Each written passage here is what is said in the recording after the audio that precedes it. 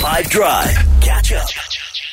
So yesterday was World Mental Health Day, and it was really cool. I mean, going on social media, and a lot of people that some you do and some you don't expect, putting long statements out about just where they're at and checking in and talking about how they feel. And it's nice. It's really encouraging to see that sort of stuff. I'm sure you can agree.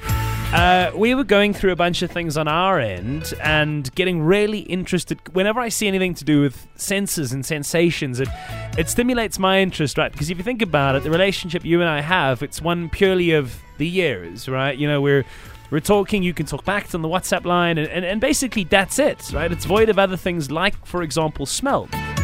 And I know that there's been a lot that has been written and has been said about this connection between one's mental state and smell, right? That olfactory relationship between smelling something and immediately having not only a memory but an emotion evoked too.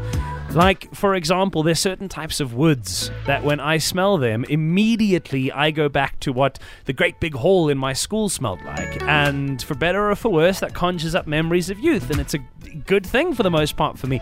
But the point is, the memory is more powerful. Through the smell, I get transported back there, and it's related to a feeling. You smell sunscreen, you think that you're on the beach immediately. You don't need to actually be there, right? There's so many things like this.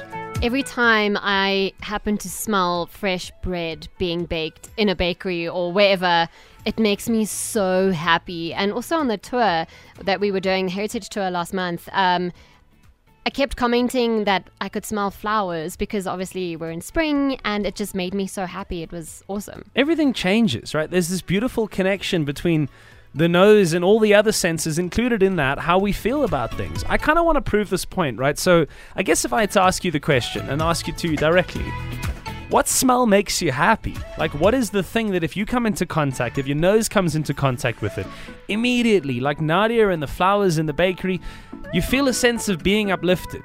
You feel a bit better. You feel that some sort of a weight has been taken away, or perhaps you're transported to a simpler, a happier place, whatever it is. I'd be keen to know what it is for you, because I imagine all kinds of things from flowers to petrol are going to come back on the other side of it.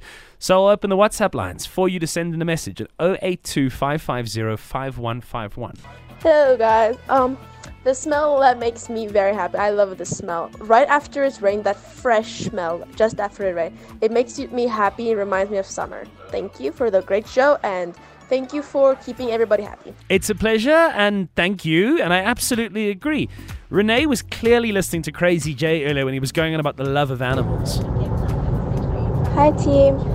My most favorite smell is coming home from work and that first snuggle you get when your puppies come running to the door. I've got a little 6-month-old and 9-month-old American bully, and just the smell of puppy breath makes the day not feel so bad. Puppy breath and jelly bean looking feet that smell like popcorn.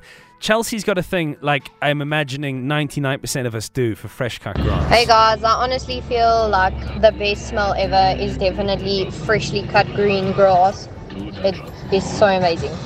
So chew on this one. The smells that make you happy, the connection that your mind has and your mental state has towards smells.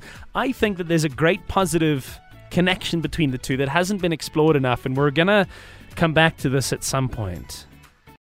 Catch up from some of the best moments from the 5 Drive team by going to 5FM's catch-up page on the 5FM app or 5FM.co.za.